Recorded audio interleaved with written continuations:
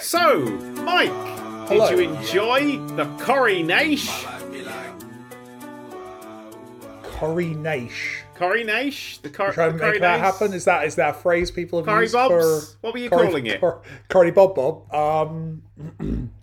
What are they calling it? The Coronation. There's no way anyone's calling it the Coronation. Everyone's calling it the Coronation. Yeah, okay, I need to get with the program then. You do? I did watch a bit of it, actually. I didn't think I would, but then I was playing video games and I had it on my phone just to see a bit of the nonsense. I was doing commentary for it. I live streamed commentary for it and did live commentary. That sounds... Oh, I might have to go back and watch that. Because you're Which, quite a funny lad. I've always said that. I might have to delete that one from the channel for some of the things that I came up with. Oh dear. It was fun. There was some good lines, good moments. It was a very, very, very boring way to spend 3 hours, but I hope I livened it up. That's it. I think I watched like half an hour and then went out and got a coffee. Yeah. And the guy who the little coffee shop I went to, they were all watching it, and he was like, "I'm so glad to have an excuse to step away for 2 minutes. Thank you." Yeah. That's the British. Here's a real reaction thing to that it. happened. Yes. Real thing that happened during the coronation, right? Mm-hmm. The sacrificial child. They were to Prince Andrew, or do we? Oh, no, stop it. They were. It's funny because he's bad. I like that he had like the full royal one, and then like you got Prince Harry, who decided to live in America, and because of that he has to wear like a tracksuit bottoms. That's the. Did you see all the like Vox pops of like people like, oh, I couldn't stand Harry. People like the press asking like, do you think Prince Andrew should be here? Well, he's always been very, very respectful of the Queen, and Harry's betrayed the family. It's like, gee whiz, what a strange standard is applied to these people. Yeah, very weird. It was also, see, I step out of the news quite a lot. I've really backed away from it because I know I got a really good bit of evidence of that, because that was the first time I've heard Rishi Sunak speak. I had no idea he had a lisp. He's got quite a lisp on him, the fella. I didn't know that. I'd never heard him speak before. It was he just stood there. Yeah. Because, of course, he'd lost all his seats the day before. And hello. That's solid. I did that joke live, and it was so good. I'm like, I'm going to put that somewhere preserved. That's solid. That's in good the vault content right there. That's a good... He stood up because he lost all his seats. I just think end the podcast there, to be honest. I just wanted to put that in a podcast, because if I do end up taking that video down, it'll be that was the one bit of gold. Yeah. That was the one bit of gold. 3 hours to dig through that. Yeah, I like that. I had a good. Yeah, I got some zingers. And I was quite happy with. And then I kind of was doing a character for the first half. I was doing my royal correspondent. What? Give us a little bit of your can't do it. It blew my voice out because I was doing a strained sort of posh voice, and it literally made my voice hurt, and I had to stop halfway through. And I've got to not do that anymore because the doctor has a go at me if I blow my voice out, and my throat bleeds, and stupid doctors. What do they know? But quite a lot. I will say, probably. Yeah. I will say, yes, that it was absolute fucking lunacy, and I couldn't stop laughing. It looked so. The thing, and I'm not the first person to say this, but like it looked so cheap. Yeah, like the costuming.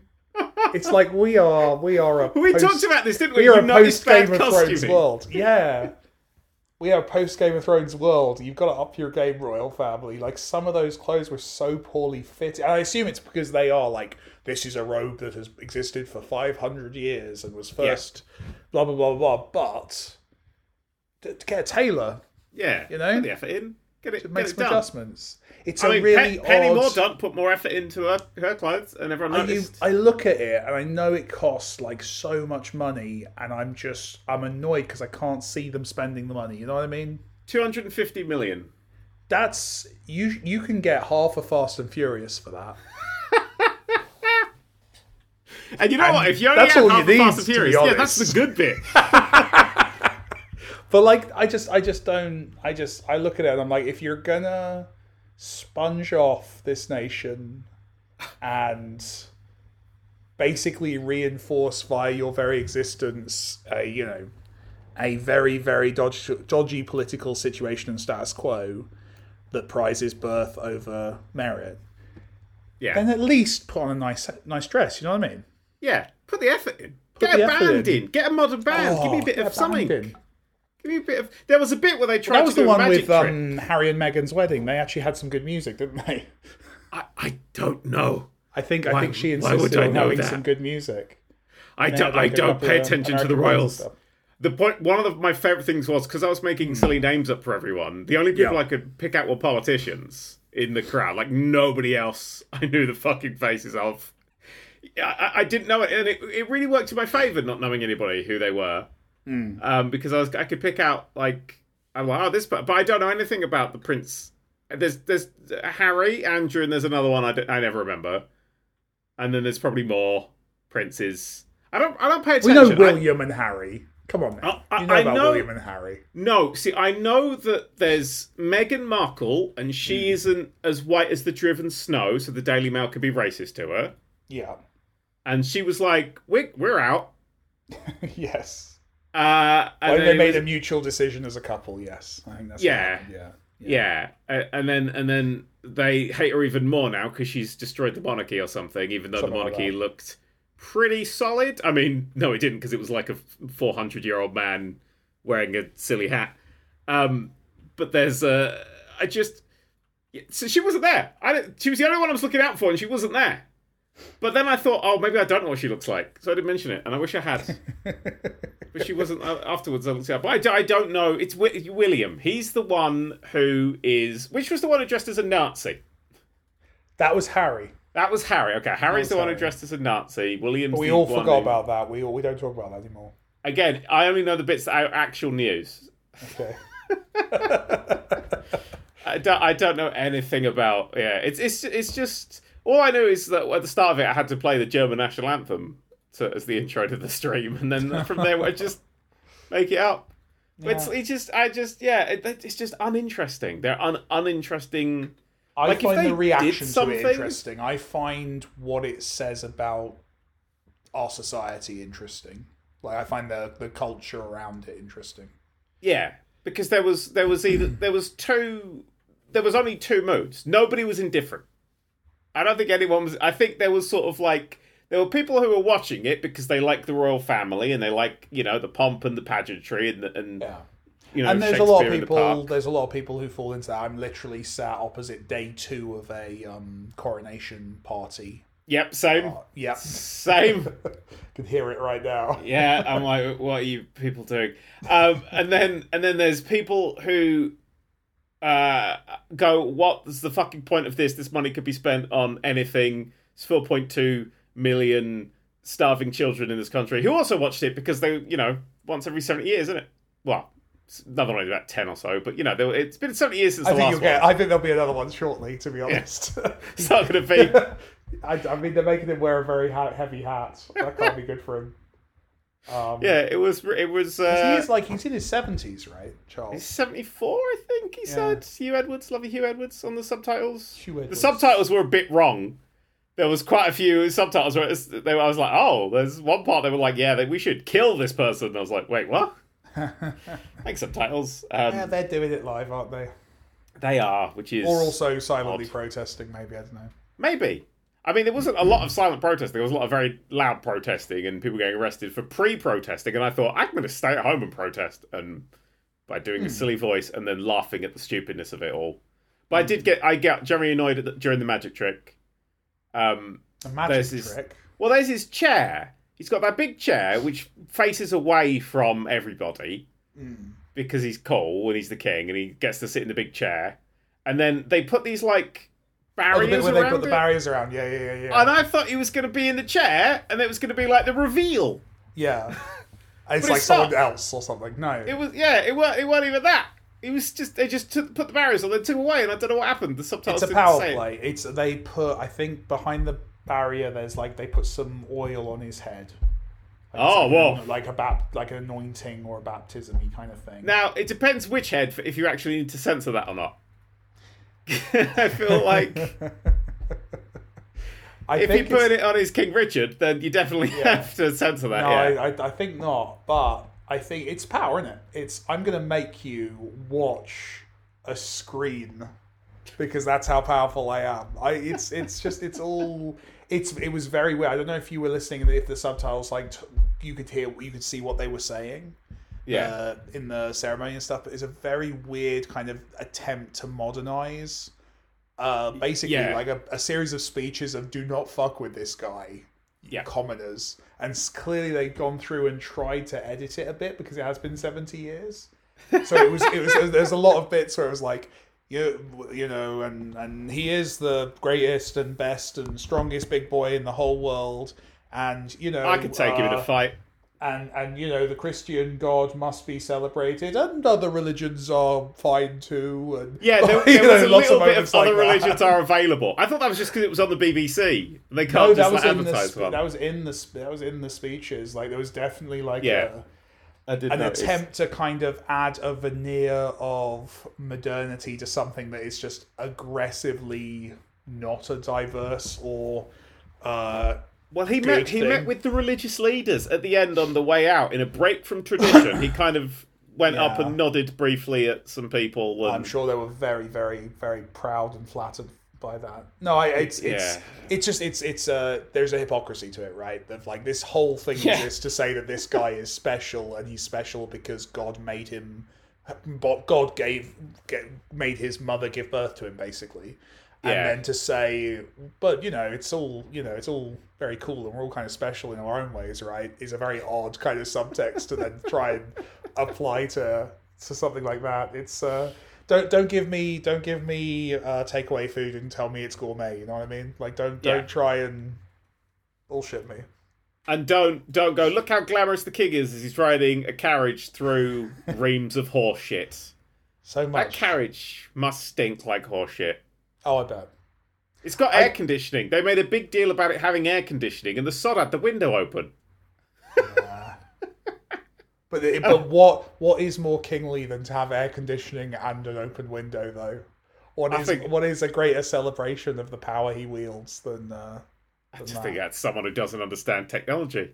I mean, he's 74, isn't he? I think I'd like to do, right? If he's supposed to be this so big and powerful. Okay, but don't commit treason by what you're about to say.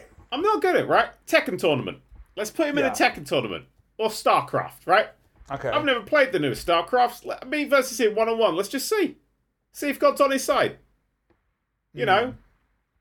So like a duel. Like a modern duel, basically. Modern duel. It's a modern king, a modern duel. Let's see.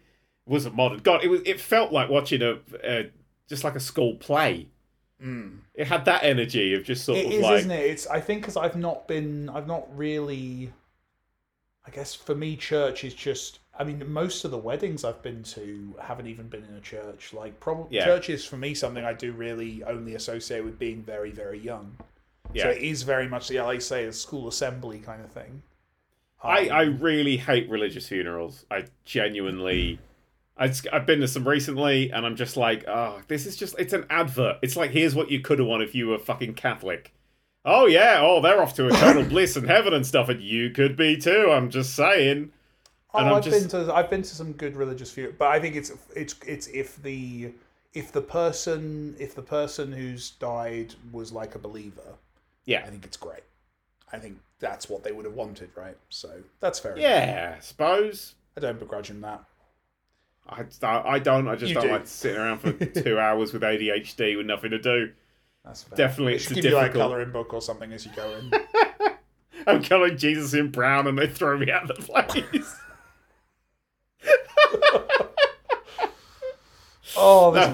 This podcast is going to get us both in trouble someday.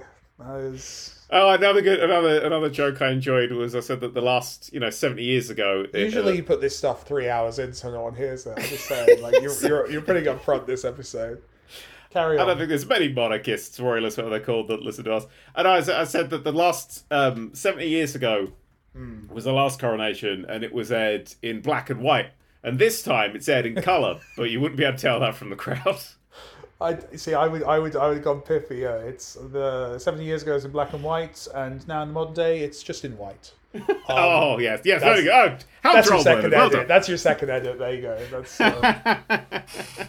Yeah, it's very noticeable, wasn't it? Very white, very old. I think you wrote I wrote the stand-up comedy version of it, and you wrote the screenplay version of it.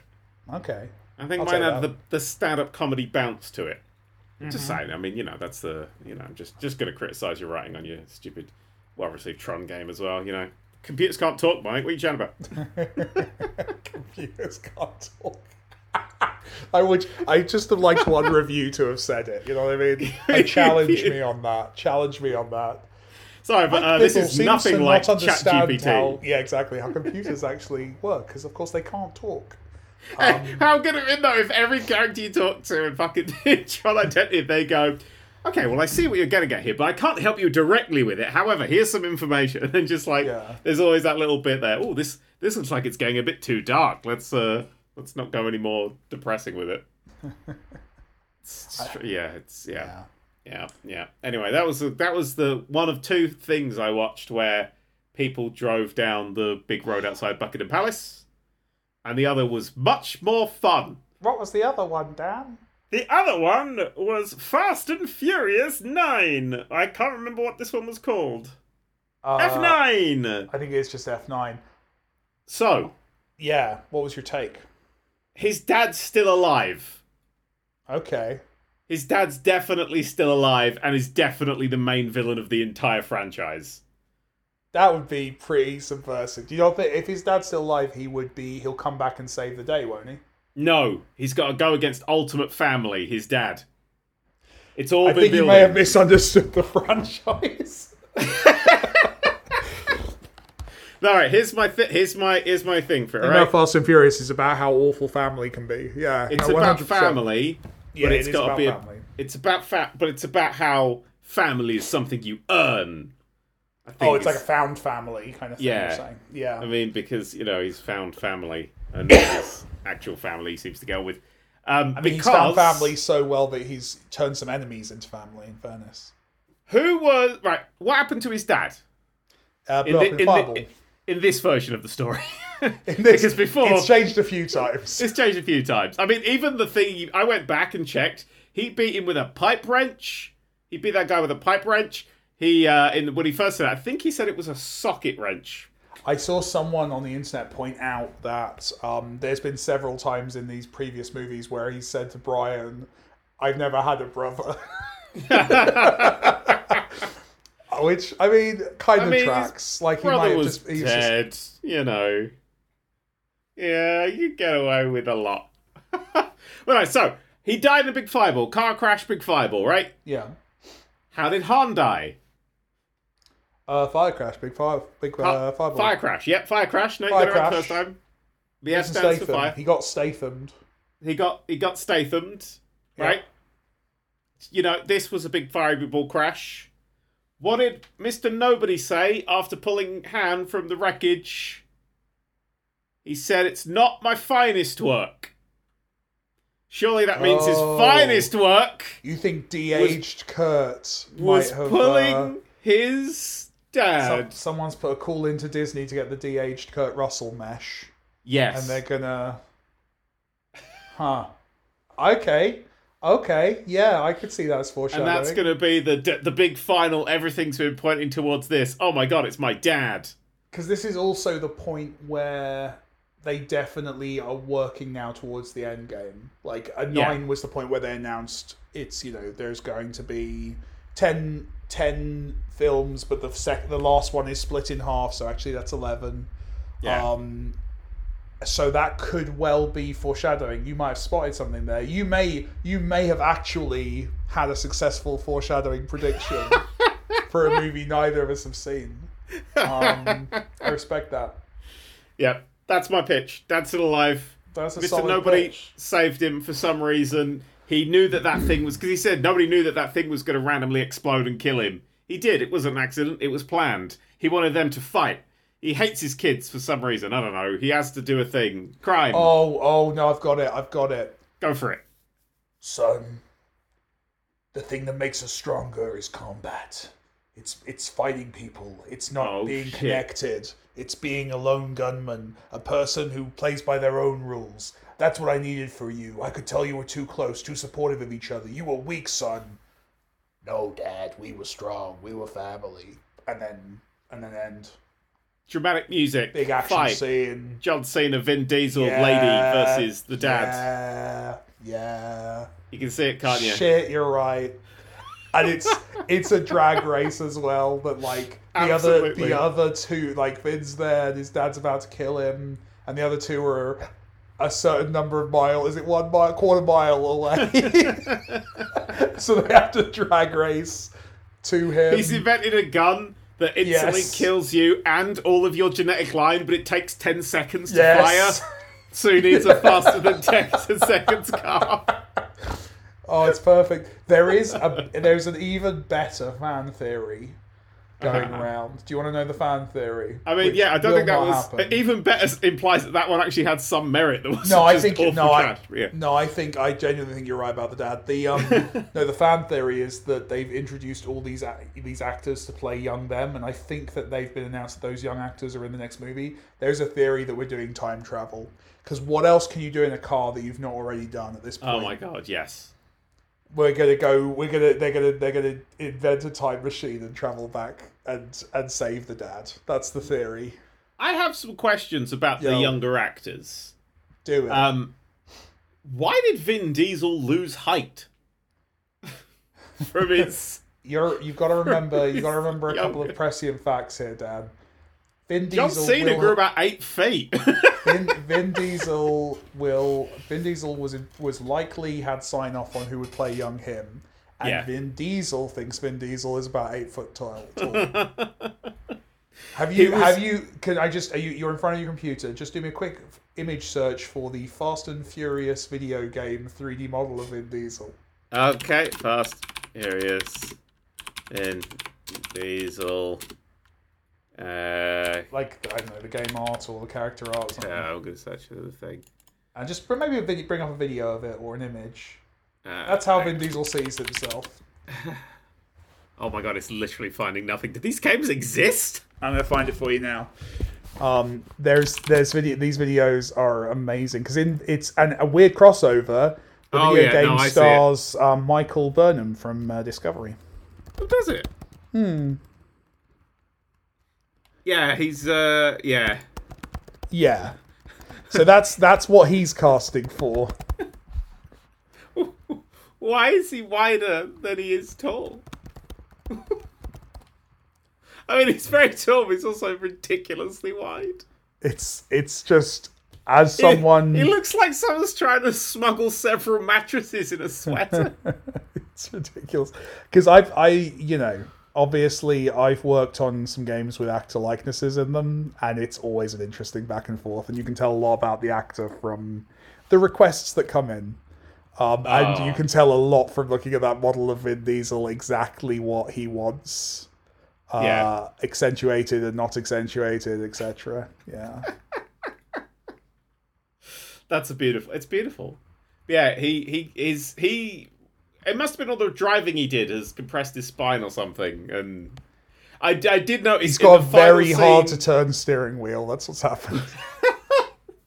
In the final scene with his kid, he's wearing shoes with the fucking biggest fucking sole on them. I know, I saw that as well. And I'm like, God damn, he's got to wear shoes that big to be bigger than that child? I'd love to know what Vin Diesel's like. I've never.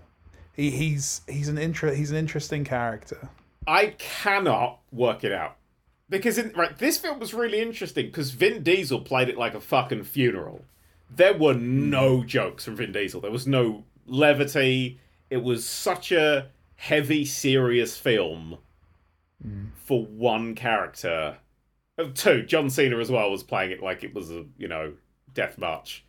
Which is a weird misuse of his skill set. He's a hilarious comic actor. I don't know if this is just before. This might be before he was best known for playing goofier characters, maybe? No, he's a wrestler, for fuck's sake. His living was playing goofy characters and being all That's true, and his persona was shit. Goofy, right? I mean, no, his thing was like, I'm really aggressive, and then he became basically like a guy playing with all the cheats on, was his character. He was like, I win everything, and I've got I'm Super Cena and I do the things and the kids love it. And Can you explain the invisible thing to me? Because I've seen that reference and I don't get it. Did he do a thing on stage where he would pretend he was invisible? Or no, he would wave his hand in front of his face and say, "You can't see me." That was his taunt. And the internet decided one day to start taking that literally. Okay. So he meant dance like a butterfly, sting like a bee. Yeah, but you're all like, it's a reference to something. It must be a reference to something else.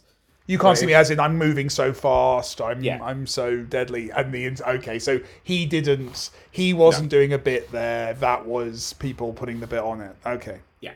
I totally misinterpreted that. Yeah, that's his thing. Because his character was like, I'm the ultimate good guy.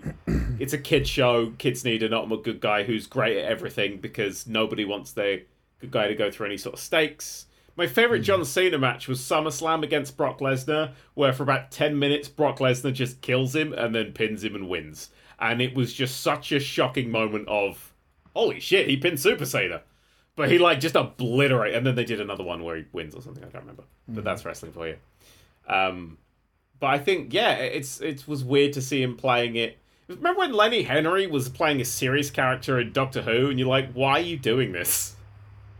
Why have you cast Lenny Henry, who has previously acted in silly sketches of Doctor Who, he's a comedic genius, to play this very serious, no-joke character? Maybe there were jokes. I don't know. Chris Chibnall's right. Oh dear.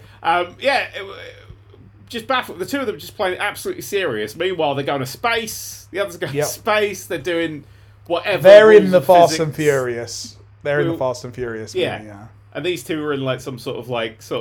They could have been in the coronation, and I wouldn't notice. Just they're all just very po-faced and serious. And yes, this is a thing. And I do like that everybody they come across seems to own a militia. Just every single. It's quite a few people. They own these militias that come out of nowhere and then go nowhere, and it's an interesting film. I enjoyed it thoroughly. I'll be honest, I couldn't stop laughing for the entire back half because it was so ludicrous. It broke something inside of me, and I liked that. It got so dumb, I didn't even know if it was smart or dumb anymore. It transcended dumb. Yeah, I really. This is the one that I've had the biggest turnaround on because I watched it when it came out. I didn't actually even own it because I think it came out in that kind of rent it for 20 quid stage of the pandemic. Yeah. So I think I rented it for 20 quid and then obviously didn't keep it. So I had to pick it up again to watch it for this. And so I'd literally only seen it once. And I remember being really disappointed in it. And I think it is that tone stuff you're talking about. But then when I watched it again, because I went in with those lowest expectations, I think it might be my favourite of at least in the top 3. Yeah. I'd put it there as well. It's really fun. It was really fun. Fast and Furious definitely has Star Trek syndrome, with 1, 3, 5, 7, 9 being good, and 2, 4, 6, and 8 being shit. Bodes well for 10. We're gonna have the time of our lives. You know what we should do? We need to meet in person to go see that movie. Oh my god, we do. Come visit. We will talk after about where you are. And I'll send you. Did you ever do orienteering? You're gonna need some of that. It'll be fun. Yeah, we should. Yeah, that'd be fun. But yeah, no, I think it's a really surprisingly it's very entertaining. I think it knows what it is, and I love seeing the Tokyo Drift boys back, especially as I'm a big fan of. Have you watched Warrior? No, I thought you said Wario for a second. Then I'm like, there's a really serious HBO Wario. Yeah, is it Warrior or Warriors? It's Warrior, I think. So it's Warriors is the old come out and play. Yeah. This is Warrior, which is genuinely fucking great. And Jason Tobin's in it, who's the friend from Tokyo Drift. Yeah. And he's not the lead. He's kind of the best friend, but it's Bruce Lee's show that Bruce Lee spent his whole career trying to get made, which is basically a San Francisco Chinese gang movie, Yeah. gang TV show, basically, and it's Westworld with. It's not Westworld, sorry, Deadwood. It's Deadwood with amazing fight choreography, basically. It's Deadwood, but every episode there's a couple of amazingly choreographed fight scenes. It's genuinely great. Write that down. You need to watch that. I think you'd love that show. And Andrew Koji, who's the lead in it, is just like he's. I'll tell you who he is. He's the dad in Bullet Train. But he's playing like the coolest, most charming guy to ever be born in that show. You watch it and you're like, okay, so this guy, I wonder who he's going to play in the Marvel universe. Basically, it was like the main thought I had watching it. Like, it's just he's got that kind of charisma and can also handle himself. And so anyway, that was cool to see the Tokyo Drift guys back. Yeah, it was fun. Doing some drifting. Doing some rocketry that they're good at now. He's learned to be a pilot. Sure. Just want to point out. Yeah. Like he's his about dad. 22 in that film. He's supposed to be about 22. Yeah.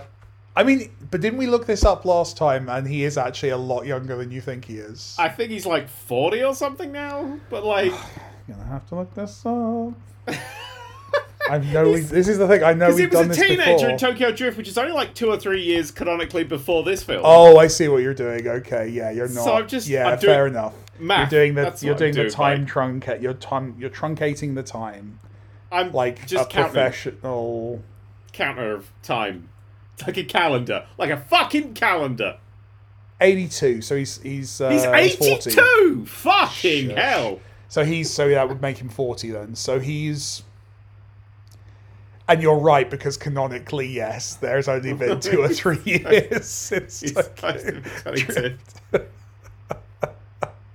Life in Japan is hard, and it shows on his face. But no, it was great to see him back. He's a wonderful character. A character vanished. Can you say who was not in this film? Who was in the last film? The Rock and Stath, obviously. Obviously, I meant like the last Fast and Furious, but yeah. The Rock's gone. Rock's Who gone. Else? There was a main character of the last Fast and Furious film was not in this film. I don't even think they were mentioned. You're going to have to tell me. No! I kind of want you to work it out! Who's the main... There was a lead character in the film. It was the first film they were in, as a clue. Fast 8 was the first film they were in. Fast 8. Or Fate of the Furious, what the fuck it was called. Fate of the Furious. Let me have a look. I'm genuinely on IMDb. I'm going to have to look this up. I mean, I don't know the character's name, but I knew their role. I'm going to have to look this up. Who am I forgetting? Who am I... Oh, Scott Eastwood. Yeah! Replacement Brian! Replacement Brian didn't play out well. No. Yeah.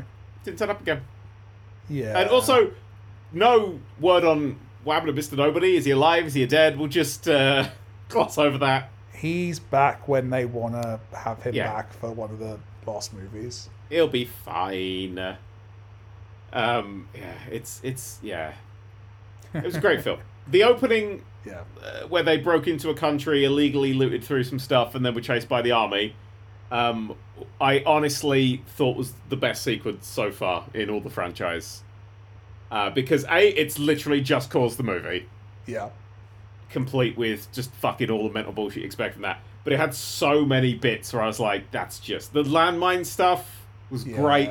That's such a fun set piece. With the vehicle landing on Roman. Yeah, just a really comic death that you're like, I don't know this tone of this film well enough yet. I fucking love that subplot they have that he thinks that they're immortal. Because the brilliance of this franchise is you don't know at that point if that's going to be the thing, if they're actually going to go there. Because you've just seen an immortal character. Shaw. Yeah. So like, I was watching this, I was like, they're not going to make them all actual superheroes, are they? Because I genuinely could have seen that coming. And then obviously just making a joke of it. It was really, really fun, several great set pieces. I think probably the highest number of good set pieces in the Yeah. in the franchise history. Just Don't think there was any misses. No, I'd go further. Say they were all hits. Yeah. No, I was really impressed by it. I loved it. So it's the 2 bits in that Just Cause one. The 3 bits that I loved. Going over the bridge. Oh no, the bridge has collapsed. The car's fallen off the screen. 2, 3, 4. Just driving up. No sense. Is this a fucking plane? Does it amazing. That made me literally cheer because I knew that was coming and I was so excited that it was going to be there. Yeah. That was great. Fucking John Cena getting picked up by a fucking fighter bomber drone thing. Great. So stupid, also so great. And also the Spider-Man swing, Tarzan, whatever the fuck it was, to crashing car flipping 400 times. Bridge rope, bullshit, great stuff. What a wonderful scene. So much fun. So much fun. And then, okay, so Mike, I have a question. Actually, I have an important question for you. As you type. Sorry. You can't look up the answers to the question. I'm being very subtle right now. No, I just got a text I'm referring to. Oh shit, now I've dropped the TV remote. Oh, it's all going wrong here. Maybe somebody downstairs activated a magnet. But that's my question for you, Mike. Is magnets, how do they work? That's a really good question, Dan. So the way magnets work is they pull things, don't they, together? Yes. Yeah. They pull. There's been science with Mike. Yeah. Wanted things together. Metals. Metal. Not always. Not all metals. Not all metals. Not all metals. No, but many metals. Yes. Many metals. They can pull a car through a building. Yep. But they cannot pull a laptop if a lady has a hand on it. Yep, or a belt buckle. Or a belt buckle. Or fillings. But the thing is, mate, you've got to remember in the Fast and Furious franchise, like, mobile phones are still clamshells, so they wouldn't be pulled by magnets. There's a whole, it's science in it. Glorious. It was truly the dumbest thing. We let go of physics quite a few movies ago at this point, and I think that's fine. Yeah, but they're sort of now outside singing songs at 3 a.m. while drunk to physics' window. It's like they're trying to cozy up to physics, but they're not. Physics isn't interested. I'll treat you right, physics. I made some mistakes in the past, but... Look, I brought some of these electromagnets. Fuck knows how we're powering them in a car, but, here we go. I was literally going there going, how are you powering these magnets? And then I see them, flip that truck over, and it slides for, 3 miles. And I'm like, yeah, okay. Yeah. Why did that truck just not stop sliding? Science. Oh, of course, science. I forgot about the science of it all. Yeah. Yeah, that's fair enough. Why didn't they go and check on Gal Gadot? She's probably fine. No. She only fell like 3 feet on a car that mathematically couldn't have been going more than 7 miles an hour. Oh, stupid as fuck. There was so much stupid shit in that film. Okay, we have to talk about the big one. They went to space, which was just amazing. When I saw fucking, what is his name? Is he Sean, isn't it? Is he Sean from 3? Sean from 3. Or is he? What's the character's name? He's Lucas, isn't he? The actor's Lucas. Lucas Black. Yes. It's a cool name, but that's the actor's name, not the character's name. 22-year-old, yes. Yeah. When I saw you had big rockets, I sent you a video going, why can they go into space? Which I was very happy with when they did in fact go to space and somehow managed to sync orbits with a satellite and then the International Space Station. Because I'm going to say this now, right? Yes. Unless the satellite was next to the International Space Station, you're probably not going to be able to change your orbit to match the International Space Station, where you apparently don't have enough fuel to get home. Where to get home, you just point it down, fire, didn't you? Just point it down, fire. Also, bigger question, How did the steering wheel work in space? Why was it steerable with just a steering wheel?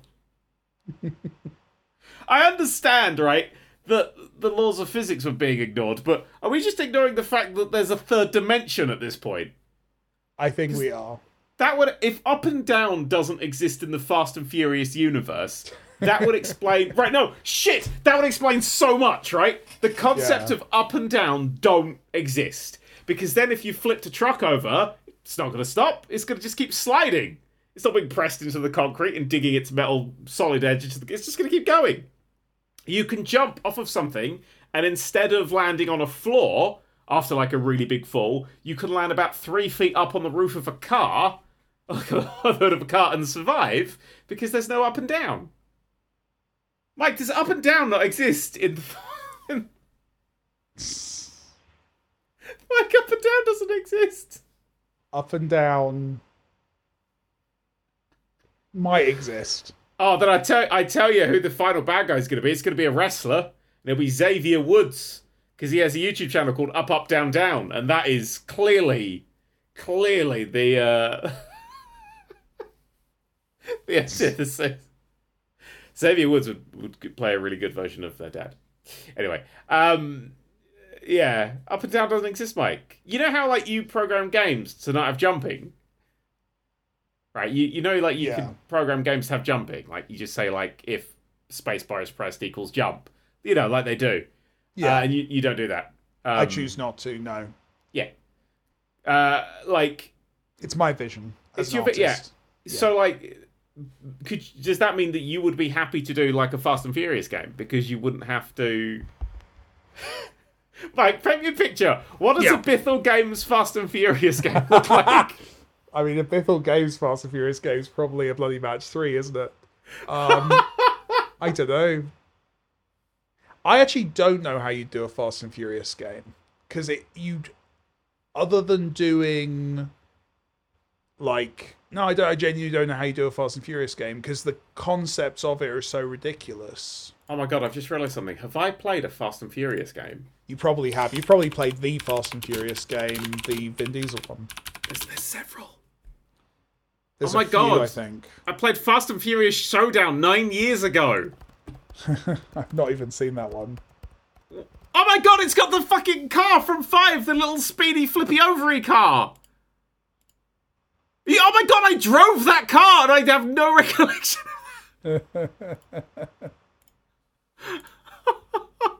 Oh my god, I've dragged a safe around on a rope.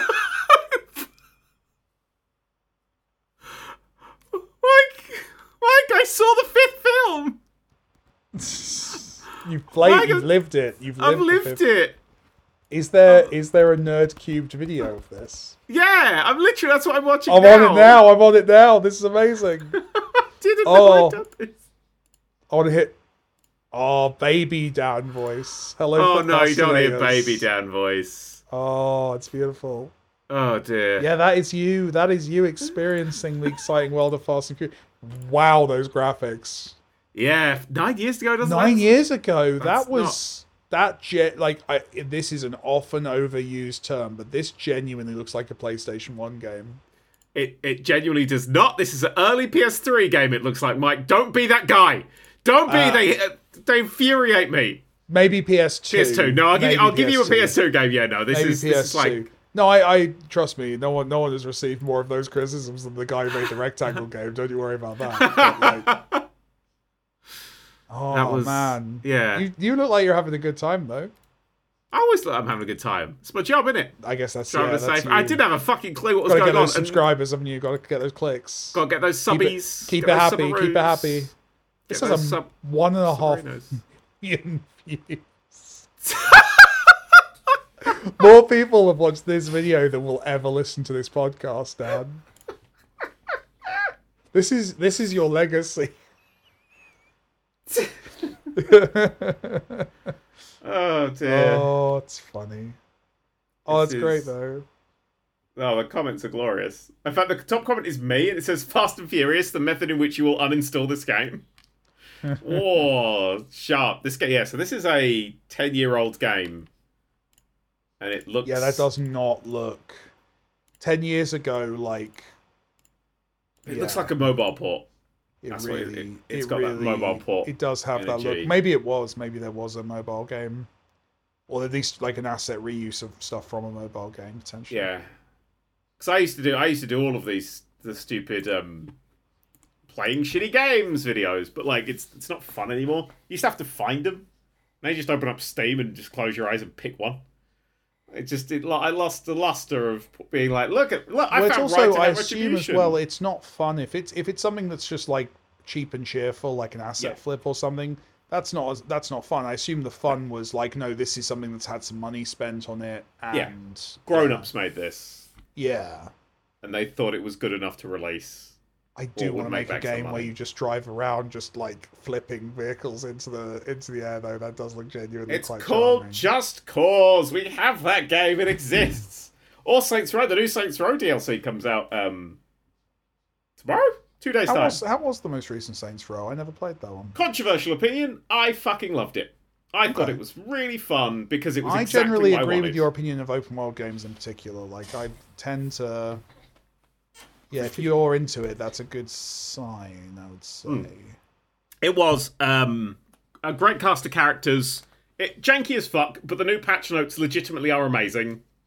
I have never seen patch notes of that length. I think those patch notes are longer than, like, terms and conditions of Facebook. Like, it's that length of things they're fixing in this patch. So if you have Saints Row, you're like, oh, that's buggy, feel free to go back to it in a couple of days. They're redoing combat from scratch, apparently, or something ludicrous. Like, but I had a really good time because it felt like a PS2 game. It had the PS2/PS3 energy of a Saints Row game. Because my favourite of the bunch is Saints Row 2. 3 was alright, 4 was not good. And then there was another one that we don't talk of. But it had that sort of really chaotic energy, but with modern characters. So people are like, it's woke, because the characters all have jobs. But all the different gangs, all your like the people you live with, because you can't afford anything else, they all work for one of the other gang members, and so you all sort of get thrown out of the gangs at the same time. And you have to build the Saints up, and you build it from scratch, and it's genuinely a really stupid fun time. I completed the game, and I finished it in a full outfit of an ice cream cone with a big silly face with a tongue dangling out. But the colour I'd applied to it was the texture of meat. So in the final cutscene where it's supposed to be all serious and you're finishing off your character arcs, there's me standing there in a meat cone, and it's just 10 out of 10. That's what I want from video games. Nice. So I totally enjoyed it, and literally in 2 days' time they're getting DLC that adds a new area, and they've got huge patch notes. That will be the best time to get into it. Probably go on sale as well. I'd recommend it. Actually, I have a question for you then. I'm watching you tow this vault around, and it looks genuinely charming as hell. Because I'm thinking about because the physics of it's pretty decent. Like it's arcadey, obviously. Row but like... 2, was it 2? It might be the later ones as well. The super fast sports cars flip cars that they go over. They're designed to a point. Their hitbox is a point, so it does actually flip cars over, nice. Which is just one of those little bits of video gaming that I love. Do you have like? Because for me, there was a moment in a game, which I think made me sort of, because I was kind of into everything, and then there was a moment of a game where I went, "Oh no, we're gonna go too realistic, and games are gonna be unfun." And it was in Grand Theft Auto 4, which is a game I don't like. Where I tried to drive up some stairs, but my car couldn't go upstairs because cars can't go upstairs because the bonnet hits the front. Yeah. And stairs aren't ramps anymore. And I went, oh, I don't like that. Oh, I don't like that. No, go back. No, games need to go back. Go back now. Video games, go back now. So that was the moment. That was for me the moment where I went, oof. The irony is you never make stairs actual stairs. Yeah. So that was them probably, they were probably still a ramp, but just a ramp that said no cars can't go up me. I think it was a ramp with a little lip at, a little lines and then triangle, yeah. Because otherwise you're wasting stuff. Actually, a question I have for you, because this is like one of the biggest games of the year is coming out in a week. Less than a week. Tri-Identity already came out. I said biggest. I didn't say best. Ah, look at I that. mean both, obviously. Go for it. You think that was the biggest game of the year? You Troll don't play Legacy much. was for me. I meant like scope wise. I'm going for big. You know, there's the big Well, AAA thing for big me. in terms of story impact.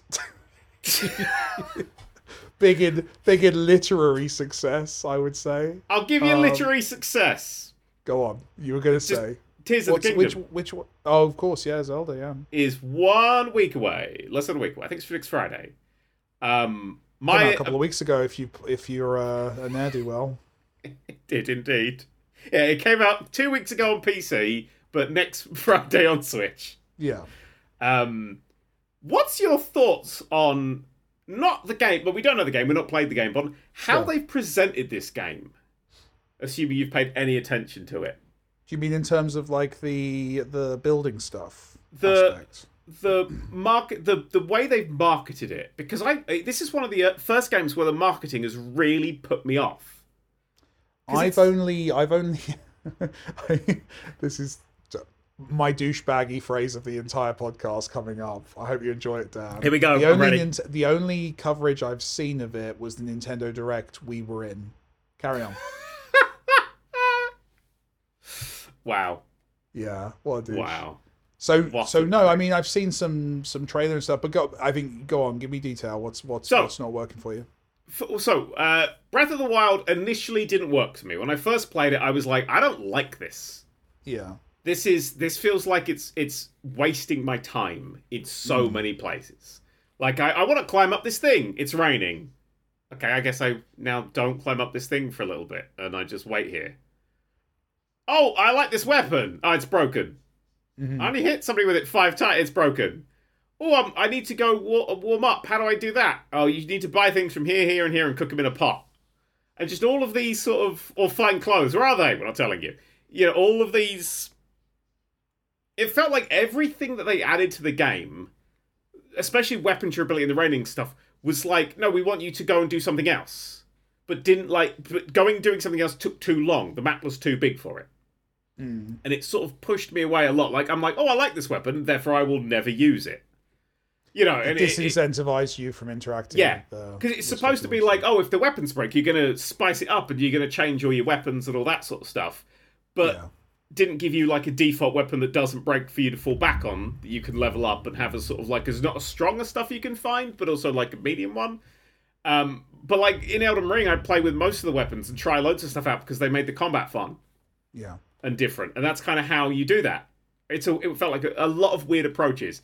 That said, I kind of put it down. I came back to it 6 months to a year later, and I had a go as playing it as sort of like my Animal Crossing replacement bedtime game, which is where I want a slower kind of game. And for that's when it works for me. That's what I think it's designed for. I think it's it's designed to be an experience sim, isn't it? Really? Yeah, it's cozy. Yeah. We're getting into the era of cozy games. I know that live service games have pissed off, and I think what's replacing them is cozy games, or at least cozy mechanics. I think there's just a bunch of players who want to live in that world and don't necessarily care about like it's the only open world game Kerry's ever gone into.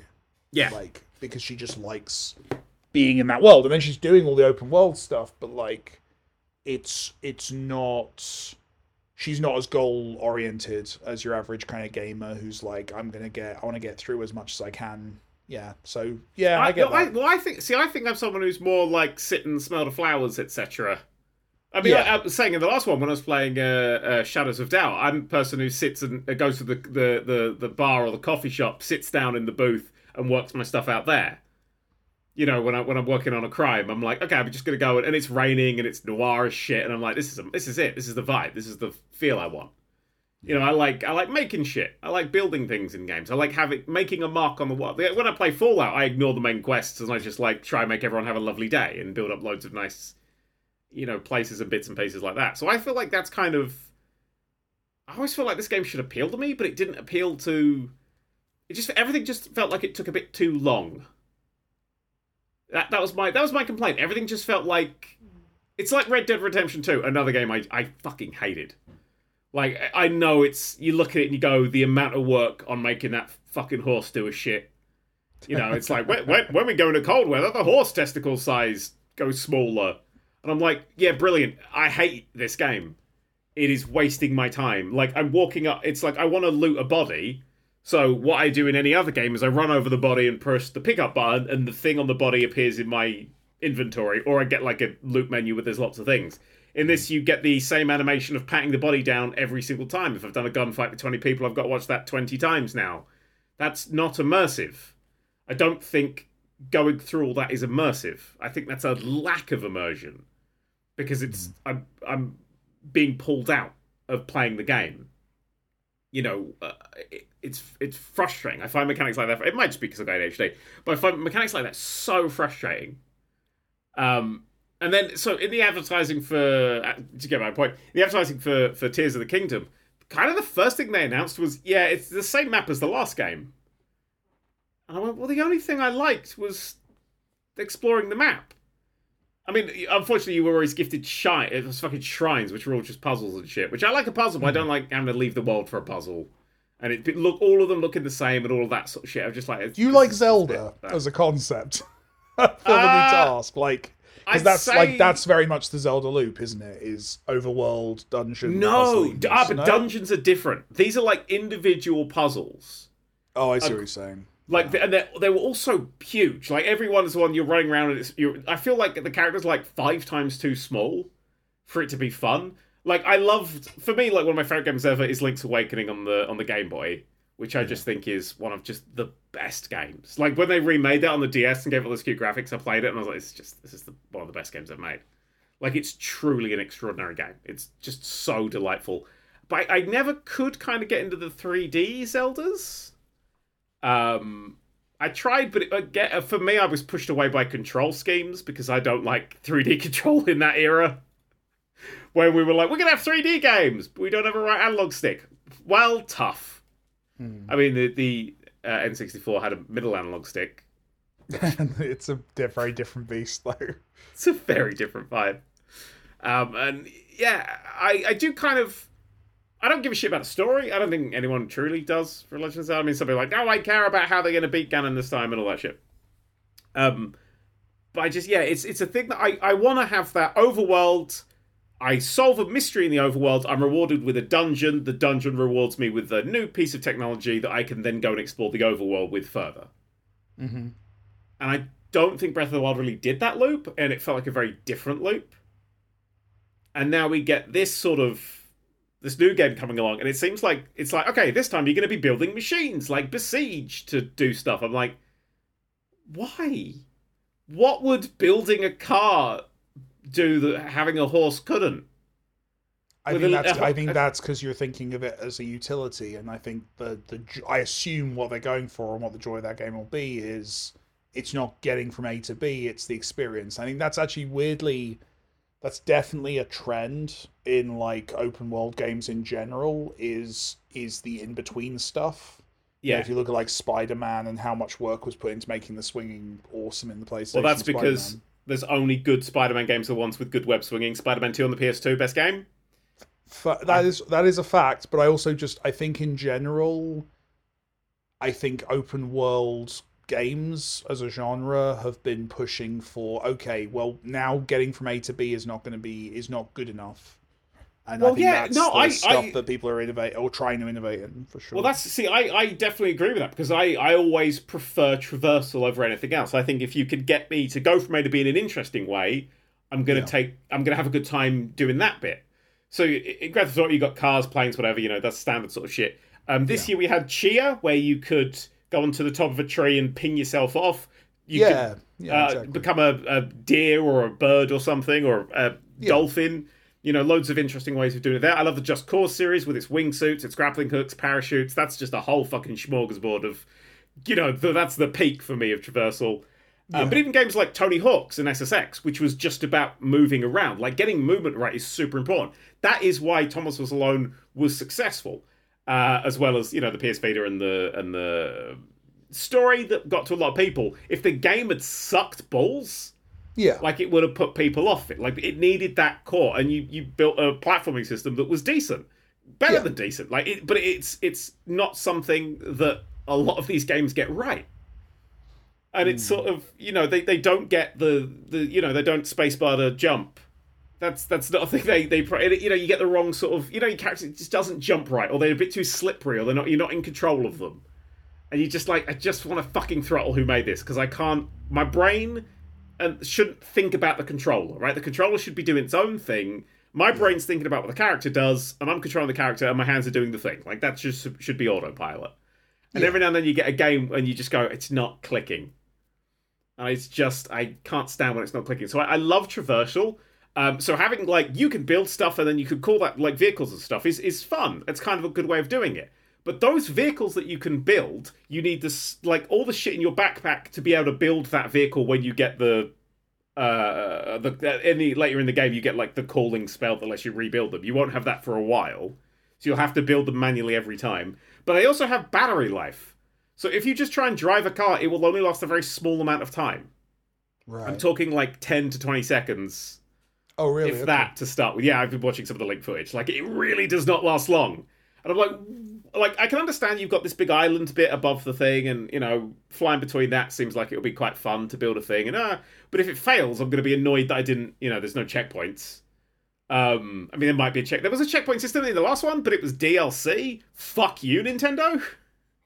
That was such a dick move. Do you remember that?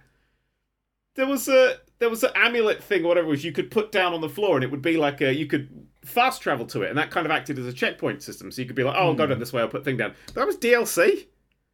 That wasn't in the base game, and I'm that might be the base game this time. If you forget to do that, it just feels like there's just such a that. I want these games to be good, because they are stunning pieces of work. Breath of the Wild had such an influence, and it's such a huge. So many games now pull from Breath of the Wild. Look at Sonic Frontiers, which less pulls from Breath of the Wild and more reskins it bad shit jumping mechanics. So many games, and the influence on open world games massive. Yeah, and that sort of,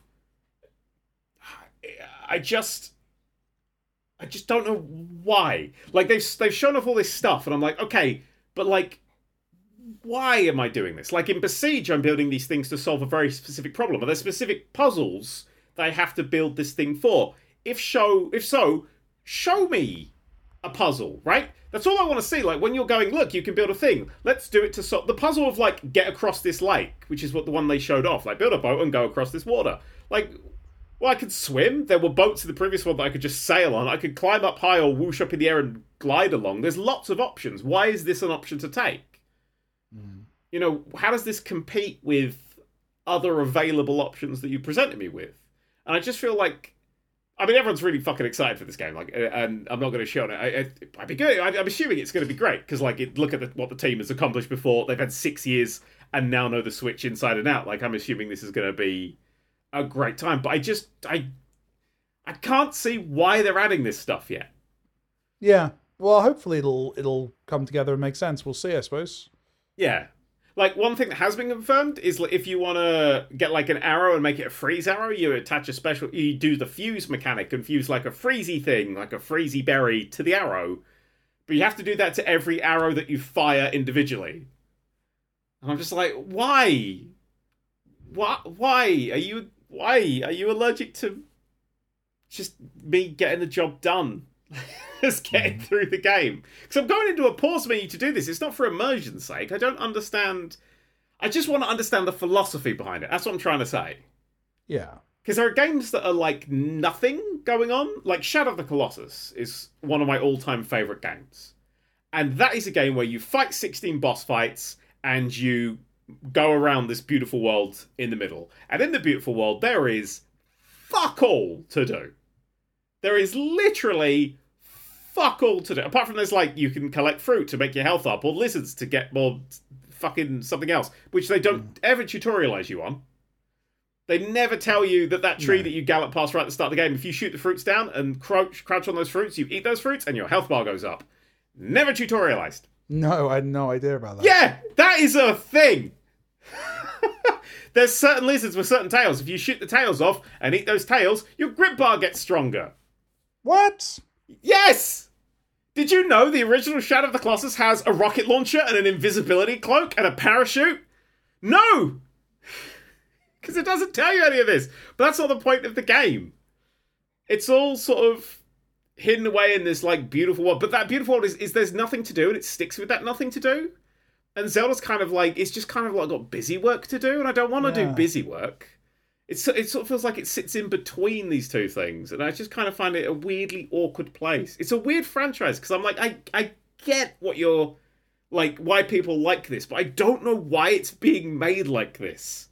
I just want them to explain it to me and be like, oh, we're doing this because, you know, we really like Besiege. And I went, oh, okay. Fair enough. No, seriously, Shadow of the Colossus, I'm not telling the lie, you can get rocket arrows. You can get arrows that explode. That's crazy. Get arrows that make sounds to distract Colossi. I do like. You know, this was all in the base game, right, Mike? The original PS2 game. No, I do, but this is the thing: is I love those kind of secrets in games. I love it when there are these kind of little surprises and things that don't make full sense, and that the community discovers and works out. But those sound like core mechanics. Yes, those sound like things that you would want to like. Yeah. You'd find them if you played the game. But you didn't play the game, Mike, because you know what you didn't do, Mike? You didn't do the time trials. Do you know why, Mike? You probably didn't know the time trials existed!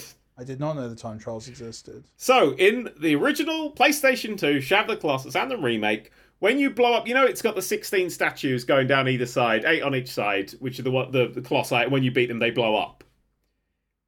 If you go back to them, and stand in front of them, you get an option to pray to them. You can then replay that boss fight with a timer, and if you can beat the best time, you unlock a new mechanic. This is including stuff like maps for the fruit. This is wild.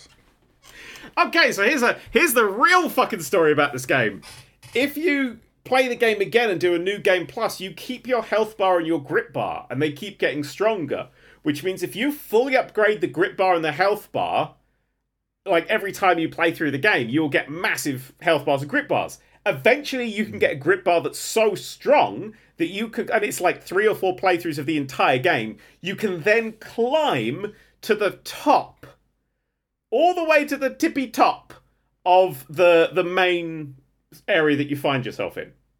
You can climb all the way up to the top of that bridge. You can run all the way along that bridge and go right to the end of that bridge, or you can climb all the way up to the top of the tower.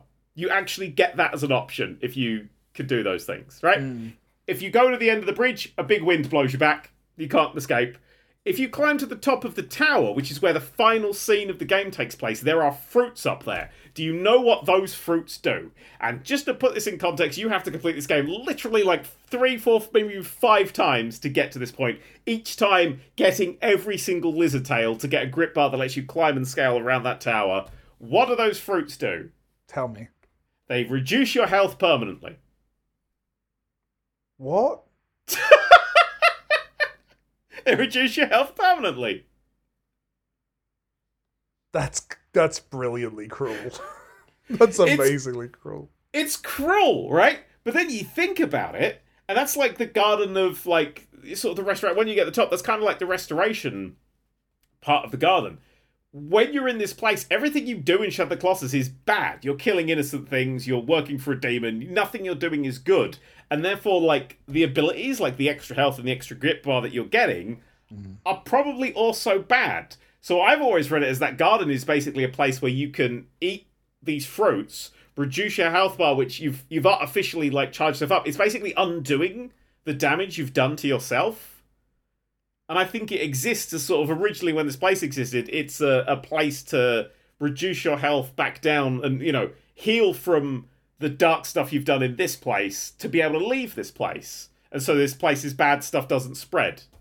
But I've never been able to reduce it so low that you like die or can't escape or anything, so it stops there. But I think it's good to think about, and I love that as a decision. That is a great decision.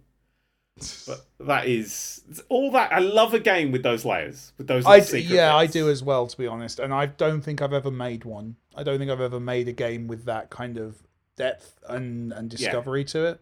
It's definitely something I'd like to do at some point. Yeah, I was about to say, would you like to? Because it's definitely a tricky thing to...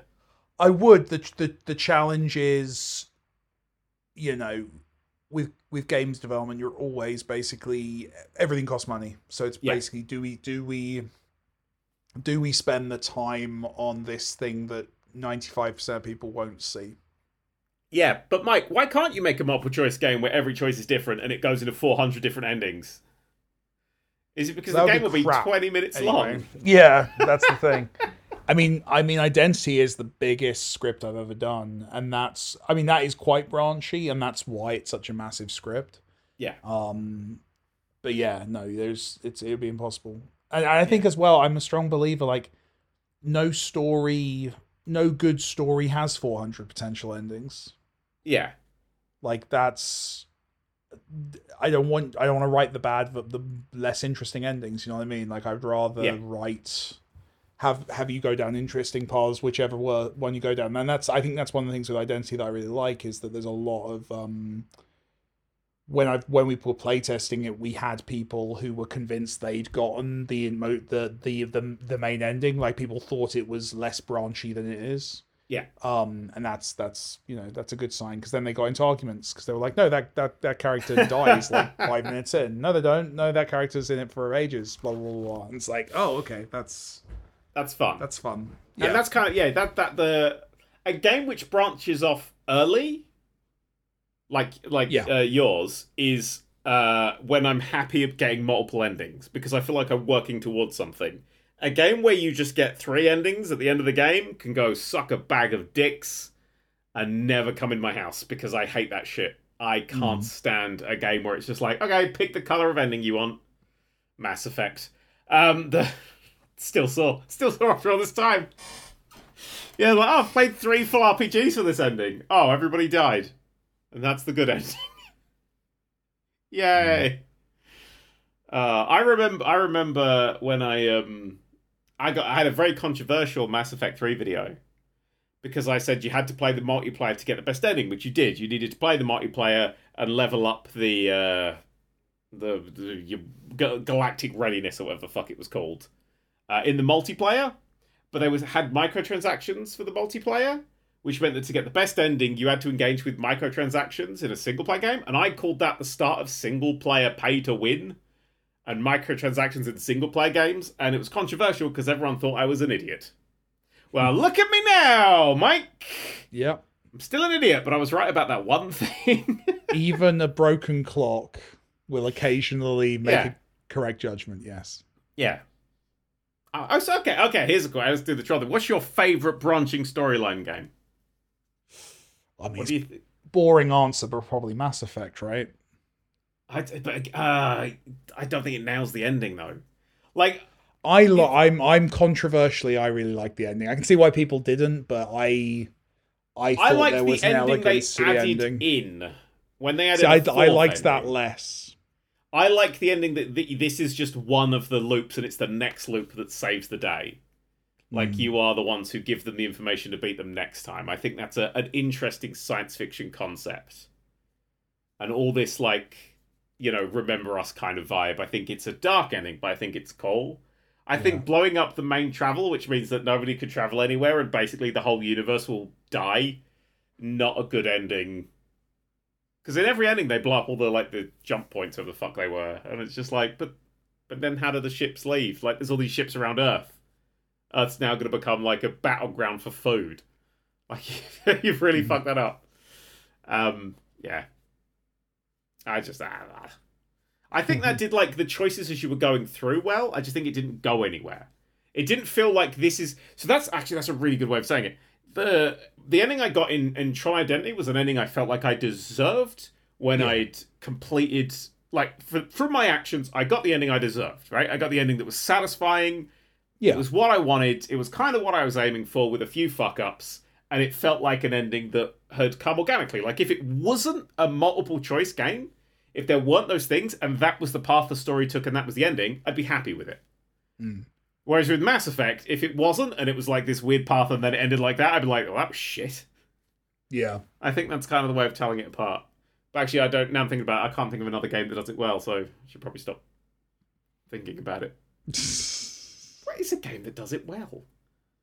Because the only other really person who does it is David Cage, and I've got many, many strong thoughts and feelings about David Cage. I think the original the first season of The Walking Dead was genuinely excellent. I've not played that. Okay. I've not. I don't know played how it might. I don't know. Playing in 2023 how it holds up, but I remember thinking that was because I mean that put them on the map. That was the Telltale game, wasn't it? That was. And what's genuinely Telltale's really good. next game, Mike? Coming out 23rd of May. They're doing a Star Trek one. Resurgence. I'm looking forward to that. I'm not quietly optimistic. I'm hoping for the best there because they've announced that a Star Trek alum is going to be making an appearance in it. You have one guess because it's an obvious answer. It's Next Generation based. Who's turning up, Mike? Next Generation based. We're looking at Michael Dorn, video game voice actor Michael Dorn. No. You see, unfortunately, this isn't just a video game. This is a Star Trek video game. It's Jonathan Frakes is coming back as Riker. I'll take that. Yeah. Love a bit of Riker. Love a bit of Riker. He's going to do that character forever, and I love that about him. I love characters. Frakes seems like a genuinely decent bloke as well. Yeah. Anybody who's ever worked with him, talked to him, spent more than 2 seconds in a lift with him says that he's just an absolute delight. Yeah. And that comes across on the screen, to be perfectly honest, and always has done. Yeah, he's got that charm, hasn't he? Yeah. When did you say that's out? May 23rd? May 23rd, which is 4 days after the Fast and Furious finishes. Well, starts to finish. Is it time for another hybrid? Well, I think that's the proper finale of this because we're ending this whole podcast with that, aren't we? And then we're going to go on to Impossible New Worlds. Impossible New Worlds. When are we doing? Like June? I guess it would be, yeah. It'd be whenever Strange New Worlds starts up. This podcast just regenerates, but it's still the same podcast and it's hot. But yeah, no, we'll definitely have to have played that as well. We'll definitely, yeah. Okay, we'll have a Resurgence and a Fast Resurgence. When's Resurgence set? Is it? It's because it's not in modern Star Trek. It's not in TNG. Like Picard era. No, it's TNG era. It's literally straight TNG. From what I can tell, the story is about two alien races on a planet or 2 alien planets, but they're having a diplomatic crisis, and you have to stop the diplomatic crisis. I'm like, yep. Pelt me fucking. I'm intrigued. With it. Oh, it is proper. Like they're all in the First Contact uniforms. Okay. Yeah. I am going to live stream that entire fucking game. I'll tell you that now. That is going to be. I'm so excited. I'm going to fuck it up. I hope it's good. But yeah. I hope it's good. I do too. I'm quietly optimistic because I'd love to do a Star Trek game. Oh. One day. One day. Is there any franchise that you wouldn't want to touch? I know there's a few you can't talk about, but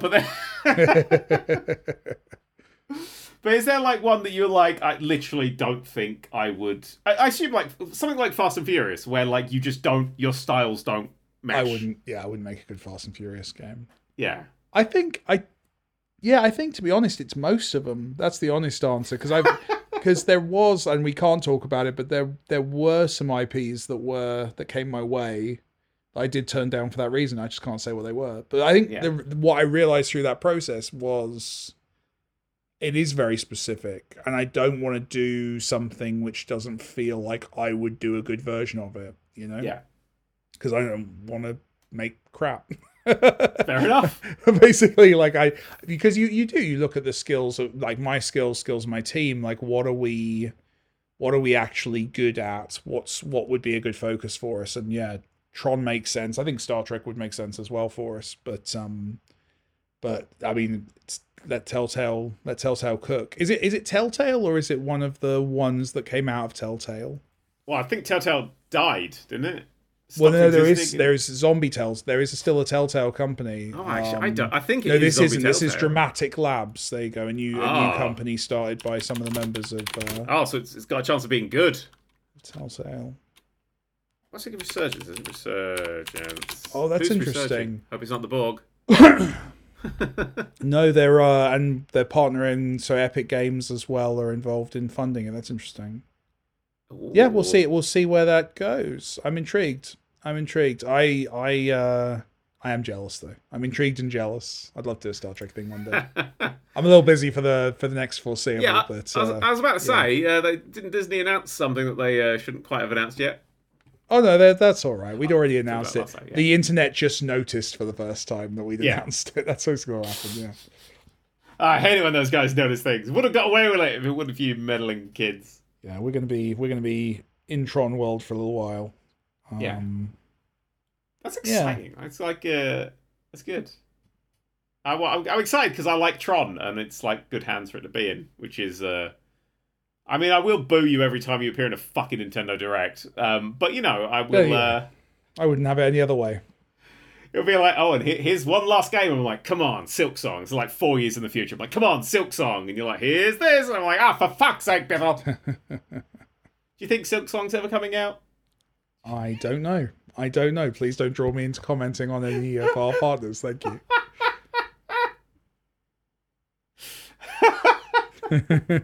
Every Direct, you're like, it's not going to be on this one. Might be on this one. I'll watch. But did they have it on like the Xbox one or something? I don't care. I'm excited for that game. That's a good. Hollow Knight's fucking great. So many good games. That's the problem. There's just so many good games. Do you ever get that? You're like, too many video games. Too many video games. Yeah. Too many good video games. But you confound this, Rob. You had more. You look shit. Yeah, I'm making the problem worse. It's cool actually. I've been playing. I realized I hadn't actually played a game in months, so I like Shadow of Doubt, like you promised me. Yes. No. I will get to that, but no, I bashed through Fallen Order in 2 days, which was a lot of fun. Wait, is that the new one? No, it's the old one because I didn't complete it the first time, so I went back and I started from the beginning, and I love it. Like genuinely, like that and Andor. Just I'm a Star Wars fan now. Yeah. Yep, Jedi Survivor has been installing on my PlayStation while I've been talking, and that will be my evening. I'm not picking up Survivor because the last one I was playing it like this is a Dark Souls one. I'm like, yeah, Dark Souls is hard, woo! And then I got the double-sided lightsaber, and it's like this does less damage. I'm like, well, I'm putting the fucking difficulty down there. So I played the rest of the game on easy mode because I wanted to hack stuff up with a double-sided lightsaber. That's honestly that's how I played Fallen Order, and to be honest, I will probably play I'll start Jedi Survivor at normal, but the second it becomes like frustrating rather than fun mastery, I'll absolutely without any guilt turn down the difficulty because who's got the time, frankly? Yeah. Like there's so much good stuff in games that I'd like to get to, and I don't want to punish myself, you know. Yeah. I have enough in my life that is challenging and interesting as a result of that challenge. I'm very happy to turn down difficulty on games. You know what you need? You need like Tears of the Kingdom, a super chill, like really although that was the other thing. Like Breath of the Wild was really fucking hard as well. I died so much in the game. I was like, why is it so fucking difficult? Well, what a weird game. I'm kind of looking forward to it because it's kind of like, you know when you eat something on holiday and you're like, I don't know what this is, and I don't know if I like it, but I do want more of it. It's that kind of vibe. Yeah. I like that shit. That's the kind of shit I go in for. Oh dear, I'm going to have to let you go now, Mike, because I'm aware that I've got a book to write. I'm writing it, don't worry, people. You should continue writing it. Write that book. I'm writing it. It's going well. I rewrote a saying that wasn't working, and now it works. I'm like, oh my god, I did it! I'm like a mechanic of words, but less useful than a mechanic because, like, no practical use in any kind of situation. No, fair enough. Yeah, but like anyway, Fast and Furious 9 was great. 10, I know nothing about. Neither do I. We will be back in some amount of time, either like 2 weeks, or we'll just like wait for it when we have both seen it. We will make that happen. Yeah, we'll get on that shit. And now Mike's going to tell me loads of trade secrets, and I'm going to know the exact release date of Silk Song, which is going to be good. Right. So yeah. Anyway, that's all. Yeah, one more episode of this, and then it will regenerate into just a different titled show that's exactly the same. Yeah, as become our thing. There you go. All right. Bye, everyone. Bye.